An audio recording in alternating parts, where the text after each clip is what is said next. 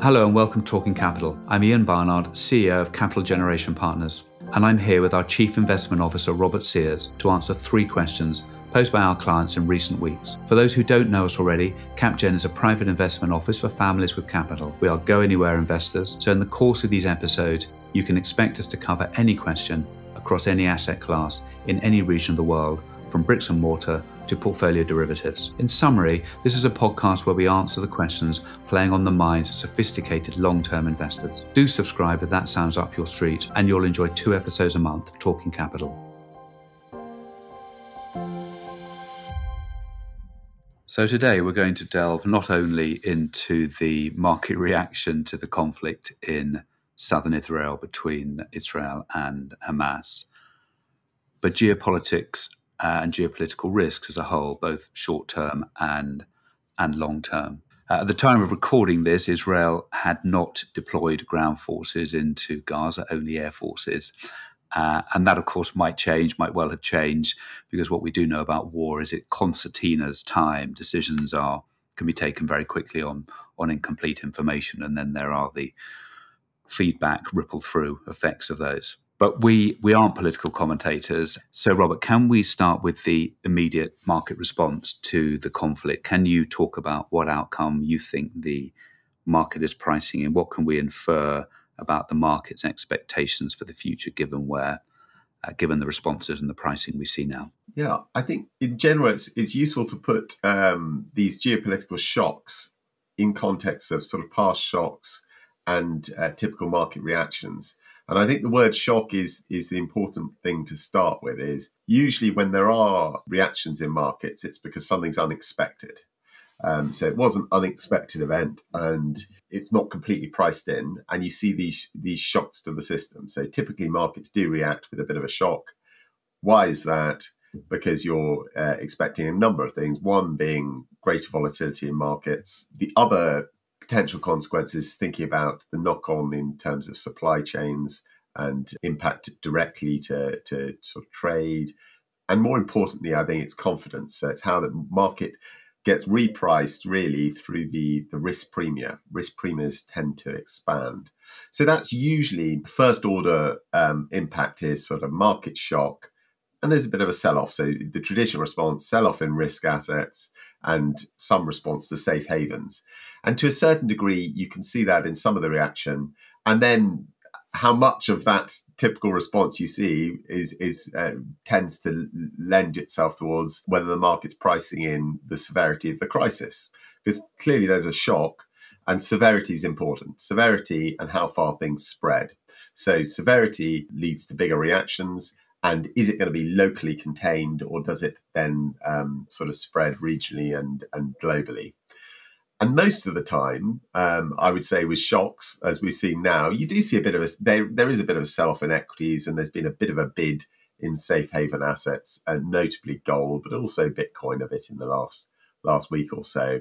The response in financial markets to this particular event has been relatively muted so far. Now, that means more of the probability is that this will be a less severe and more regionally contained event. Now, I think 2 things I think are worth putting in context is most geopolitical crises in the last 30 or 40 years, that has been the natural response. They're, to some degree, some of the consequences, there have been sort of short, sharp sell-offs, more than we've seen so far. But usually they've bounced back within 6 months, 12 months. And that's partly because we were in this more benign period for the world with sort of globalization and the difficulty or the consequence of really having one major power that was sort of the Pax Americana, that America was the major power. We weren't likely to see this sort of global conflict. I think that's where the risk is a bit more than the market's pricing in at the moment. Is the potential now for a wider conflict is probably greater than it has been in the last 30 years. So although this particular event at the moment, market pricing is relatively contained, the risk of it spreading wider, and certainly not just due to the Middle East, but more conflict between the US and China, US and Russia more generally, is sort of greater. The risk of this, a more severe event, is probably greater than it's been for quite a while. I think certainly in the press, you've heard Ray Dalio speaking about probabilities of large wars between 30 and 50%. So it's not inconceivable, or sort of not a small probability compared to the past. But I think that's somewhat the problem of what do you do about the geopolitical conflicts as well, is most of the time geopolitics, if it is a short reaction and then it bounces back, it's pretty hard to sort of place your portfolios around it. Now, the problem is when it matters, when it really matters and you have global war, then there can be severe loss of capital, particularly for losing sides. So that's where really the impact for portfolios can be extreme. Direct physical loss of capital, but also loss of financial capital. So I think that's the big problem, is it doesn't matter until it does. So that's a difficulty. And I think the second problem, which I think just sums up market reaction, why it's so difficult to pull out one particular event, is because most of the time it hasn't mattered. Actually, what really is important is what else is going on when you go into a conflict.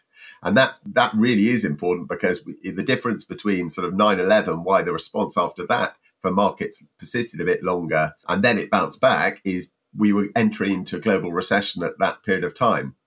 So really the global context is really important, as well as what's priced into markets. So the difference between, let's say, the First World War, Second World War, First World War was more of a shock. Less was priced in, so there was a much bigger reaction immediately. Second World War, actually, the pricing happened, a lot of it going into the war, in the run-up to the war. So that, again, is the big problem, is it's what's priced in and it's people's reactions, that typical reaction, oh, we buy gold because it's a safe haven.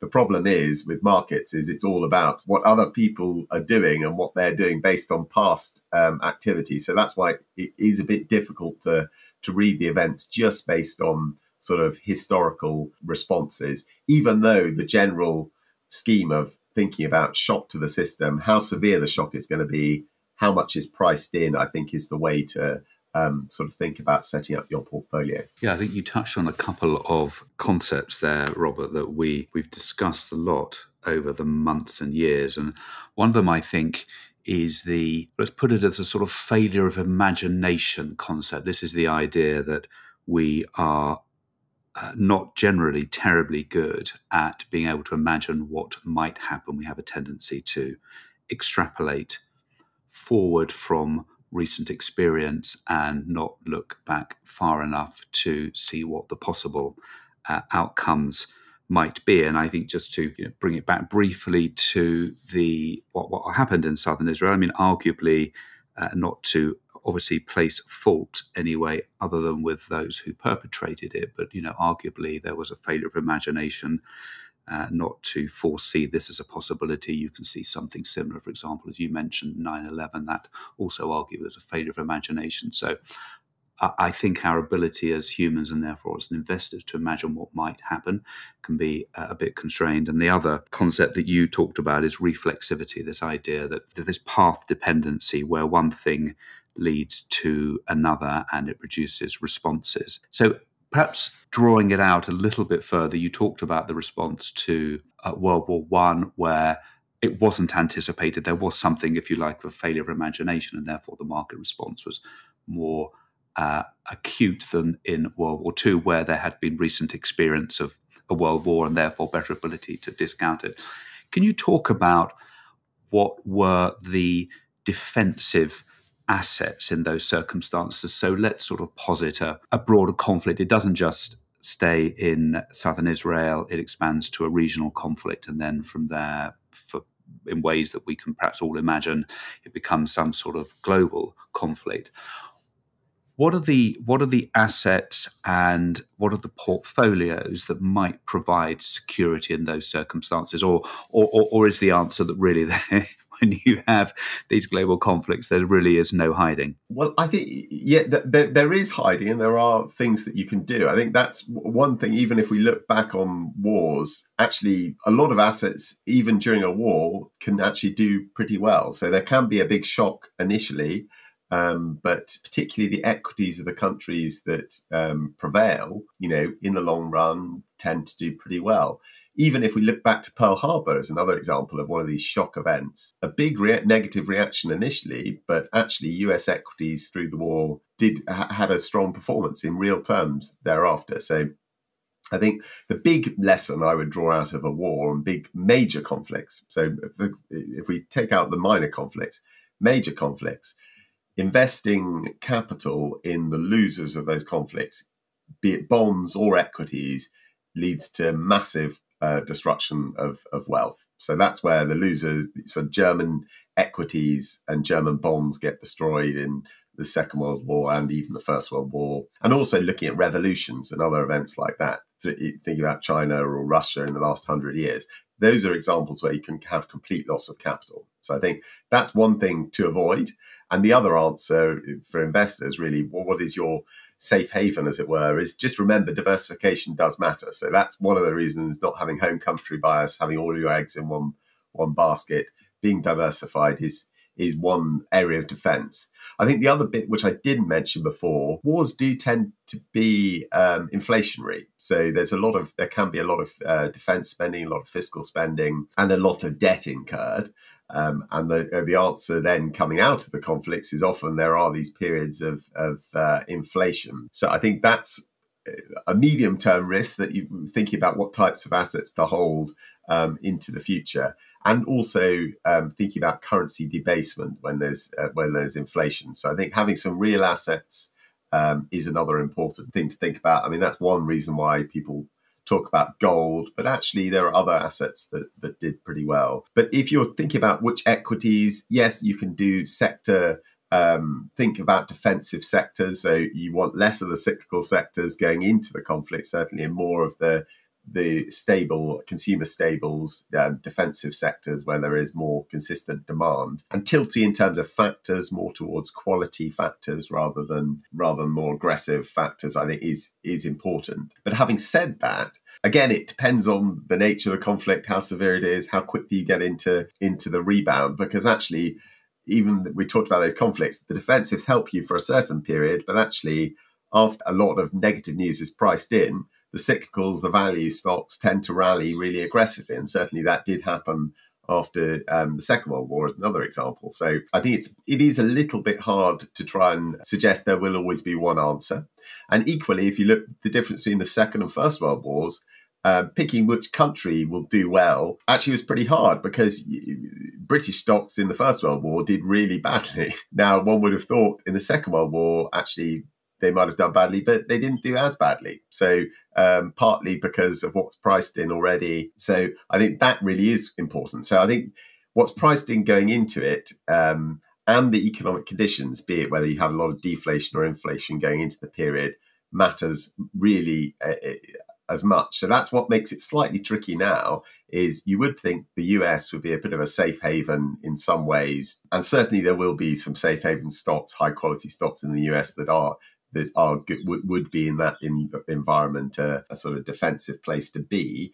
But the problem is you're going in with very expensive valuations, and that really matters. The going in condition of the economy and matters more. And I would say even at the moment, the chance of that big sort of war event is a low probability compared to the base case. So what matters more is what are the conditions we're going into in terms of the economy. We're late cycle, we've got expensive assets, we've got the dangers of higher interest rates going up. And even in the last week, more of the negative news to equities is about actually the economy being pretty strong and rates going up rather than response or risk of conflict. So we really do have to remember the bigger picture, the other conditions are really, really important going into these events and shocks. And I think what you're saying there, Robert, is that whilst these events do have an impact on markets and therefore on portfolios, it's not as though you think of geopolitical risk protection as its own separate dial, where you say, well, okay, right now, geopolitical risk is higher for all the reasons that we can see, and therefore, you're going to adjust portfolios to be more defensive. You're saying there's a set of circumstances within which this is going on, which is much more likely to be predictive of future outcomes and is the set of risks and expectations against which you are structuring portfolios. So I suppose in practice, are you saying, Robert, that whilst we need to incorporate in our thinking the fact that geopolitical risk is higher, and there is a higher risk of some sort of larger conflict. That's not in any sense the dominant factor in your thinking, and actually the things you would do in order to protect yourself against that risk are things you're going to be doing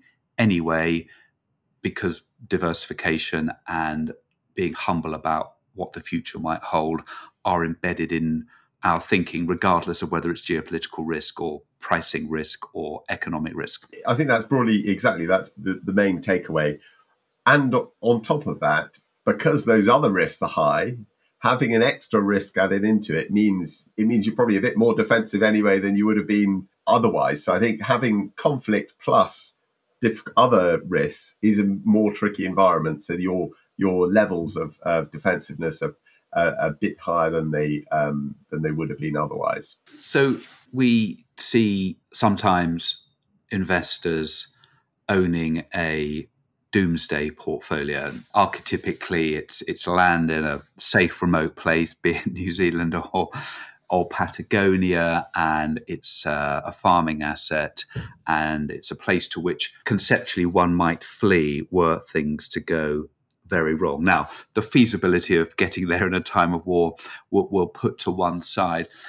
But are those things you think should be incorporated in portfolios, or do they sit slightly outside the portfolio you need to deal with the risks that prevail for most of the time? Do you think when you're thinking about portfolios that there's a small percentage that's this extreme risk hedging part, or does it really sit somewhere outside in its own separate place? I think it's a yes and no answer, is that those extreme risks you should consider, and that should be part of how you put together a portfolio. Now, it depends on the investor and the portfolio you're looking after, whether there are other assets outside that you then can take into account. But yeah, I think for anybody, having a piece of your portfolio to protect in an extreme event makes a lot of sense. I mean, that's why a portfolio is not completely risk on the whole time. And I think that's, if we're talking about defense against conflict and geopolitical risk, those are two of the big protections you've got alongside diversification. Is firstly, having a long-term mentality, a long-term horizon as an investor. So thinking long-term actually is quite freeing and protecting in a way. So yes, you want some assets to protect you against a real disaster scenario, but actually most of the time, in the long run, you get through the difficult times. Humanity prevails. And so having that long-term horizon helps you see through some of the difficulty and the noise in the short term to invest into the longer term. So long-term horizon is helpful. But the other is actually having a piece of cash. Why your portfolio is completely not fully invested the whole time.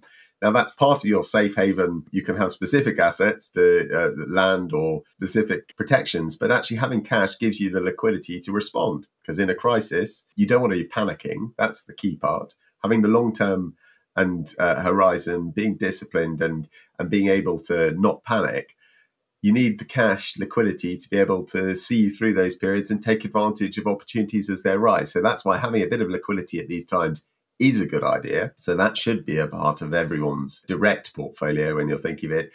And I mean, other people are other assets that you think of. It is about portability of wealth in a time of crisis and war. This is one of the reasons why even jewelry is what people actually need in the barter environment. That's actually been one of the ways people have managed to move wealth quickly. And this is actually one of the arguments for things like Bitcoin is again, portability in a time of crisis, that you can move your wealth. So it's one of the reasons why investors have a small piece of their portion in those assets. So I think, yes, you can think about those scenarios, but it is important to have that long-term horizon and actually think about where the majority of the outcomes are going to be, which in the long run, when you're investing for that, actually there's a pretty positive future for humanity outside these risks and dangers which could sort of engulf us. Let's extend from this to talk about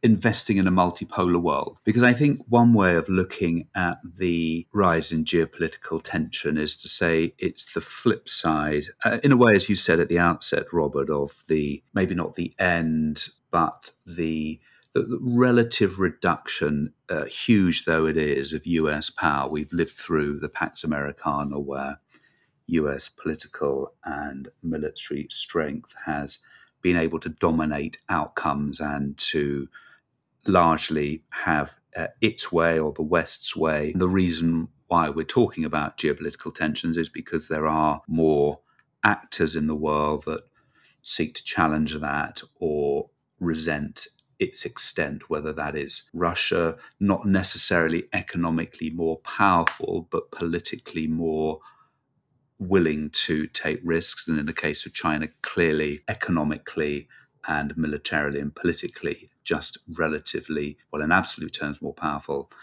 and relatively growing in strength vis-a-vis the US. And we've touched on this before.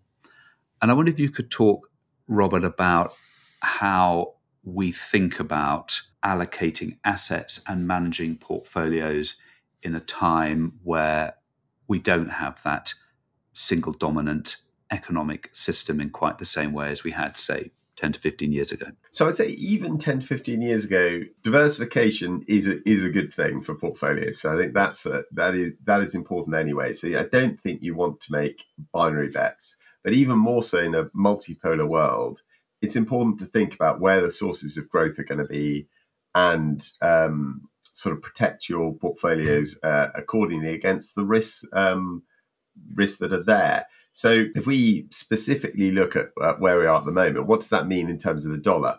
Well, I think the dollar still is a safe haven currency, still is the dominant global currency, but there are a lot of headwinds that it faces going forward. Most notably, again, starting conditions, you start with an expensive dollar. You start with a period where budget deficits are particularly wide and growing, and you face a lot of a lot more challenges from other regions in the world than in the past, and a lot more motivation for some of those countries now with growing tensions to actually move their money out of the dollar system. So I think when we're thinking about currency risk, if we're thinking about that as the first avenue to go in, you do want to diversify your currency risk a bit more broadly, certainly given where we start with the dollar. But as we mentioned at the beginning, it's not so much having it in particular currency bases, but also thinking about real assets. So productive assets that are going to protect the value of your portfolio over time. So I think those two factors going into a period of geopolitical tension, having more real assets, productive assets, and diversifying your currency risk is pretty important. Now, before the risk grew too high when we were thinking about China, China was a growth engine for the world. So having exposure to China and the emerging markets as well as the US was a good balancing factor for portfolios. I think the risk we face at the moment is, again, one of those extreme events where your money gets stuck somewhere. It's very hard to price. So the difficulty now faced for Western investors investing in China, it's pretty hard. And any investor really now, when we're looking at private assets in China, the market is really completely drying up. So venture capital fundraising completely gone at the moment. Real estate markets clearly in a very tricky environment. So again, starting conditions matter. So even with the geopolitical tensions, the fact we have some major problems, short-term and potentially medium-term problems in China, means China's less of or a more difficult place to invest. So for investors that want to diversify, I think there are other ways than having to just place it in. You want some in the Western sphere and you want some in China. I think you can place your diversifying assets in other parts of the emerging world. I think where potentially geopolitical tensions directly are a bit lower, and some of those countries could benefit from being not completely allied to either of the sort of two main spheres of influence. So I think that in this world of sort of multipolar world, you do want to diversify, but it's a bit more tricky just with China, but other parts of emerging world are potentially good areas to invest in.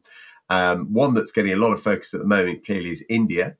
So I think that's an example potentially of growth into the future, but where starting conditions in terms of valuations are a little bit stretched. So even there are some difficulties, but it is a tricky world to navigate. So I think not making sure you protect against the extreme outcomes, but do focus on areas where there are going to be growth. And just thinking about one of the big growth trends or a couple, two of the big trends that we're looking at that are going to majorly affect the world economy. Number one, AI and data. So who's going to be the winner there? And in a multipolar world, we're going to have different streams of technology and potentially different winners, but you want to go where the research is strongest. And at the moment, that does look like it's in the West overall, although there are some areas where China had been doing pretty well, but they're facing the difficulty now with tensions in terms of getting access to the right semiconductors and other materials. So I think that's an important trend to think about, which does veer you more towards source of growth in the Western sphere. And I think the other really is thinking about climate change and sort of energy transition. And there, arguably, there's been a bit more innovation in China in some of the technologies, but that's also where there's going to be a lot of government expenditure. And a lot of potential benefit for not just new technologies, but those that don't lose out from the changes that happen. So I think there the argument for having your assets in different spheres is a bit higher, and potentially in other areas like Europe and other parts of the world. So I think bearing in mind the multipolar world, diversification is an answer, but it is the tricky balance of avoiding some of those extreme outcomes. Robert, thank you. I think although we were talking largely about geopolitical risks and tensions, the themes that emerge are ones that we have talked a lot about over the course of these podcasts and the webinar beforehand, which is, and a few come to mind, the importance of diversification, which is the flip side, I think, of being humble about what might happen next. Let's not succumb to a failure of imagination. Let's consider how wide the possible range of future outcomes might be, whether those are triggered by economic activity or by geopolitical. Therefore, be humble, be diversified, don't be too confident about what you think is going to happen next. And I think another big theme is the one of be mindful of the conditions from which prevail when you are starting out. If things are cheap, that gives you a lot of protection against risks, whatever they may be. Troublingly, I suppose, for us right now, is that generally speaking, things, well, certainly some equities, particularly US equities, in particular the ones that have done so well recently, arguably look relatively expensive, and therefore generally, regardless of geopolitical risk, one would want to be cautious and suitably diversified. So I think when I reflect on the geopolitical risk, we all hope that it ends in a relatively benign fashion against the range of possible outcomes, which clearly do include global conflict. So let's hope for that outcome. But actually, geopolitical risk is just one of those risks for which one should risk manage and which should lead one to be humble about what might happen next, and therefore always think about diversification and be imaginative about what might happen next. So thank you, Robert. Thank you for that. Thank you for joining, and goodbye. You can subscribe to Talking Capital on all major platforms. Capital Generation Partners, LLP, is authorised and regulated by the Financial Conduct Authority and is registered as an investment advisor by the US Securities and Exchange Commission. This podcast and opinions expressed do not constitute investment advice and do not constitute an offer to sell or a solicitation of an offer to purchase any security or any other investment or product. Nothing said during this podcast should be construed as an invitation or inducement to engage in investment activity. All information and opinions expressed herein are current as of publication and are subject to change without notice. The information contained in this podcast does not constitute research or recommendation from Capital Generation Partners to the listener. Capital Generation Partners makes no representation or warranty as to the accuracy or completeness of the statements or of any of the information contained in this podcast, and any liability, therefore, including in respect to direct or indirect loss, is expressly disclaimed. Please note that the value of investments and the income from them can go down as well as up, so you may get back less than you invest. This podcast may not be copied, reproduced, further distributed to any other person, or published in whole or in part for any purpose. Further information, including our privacy statement, can be found on our website at www.capitalgenerationpartners.com.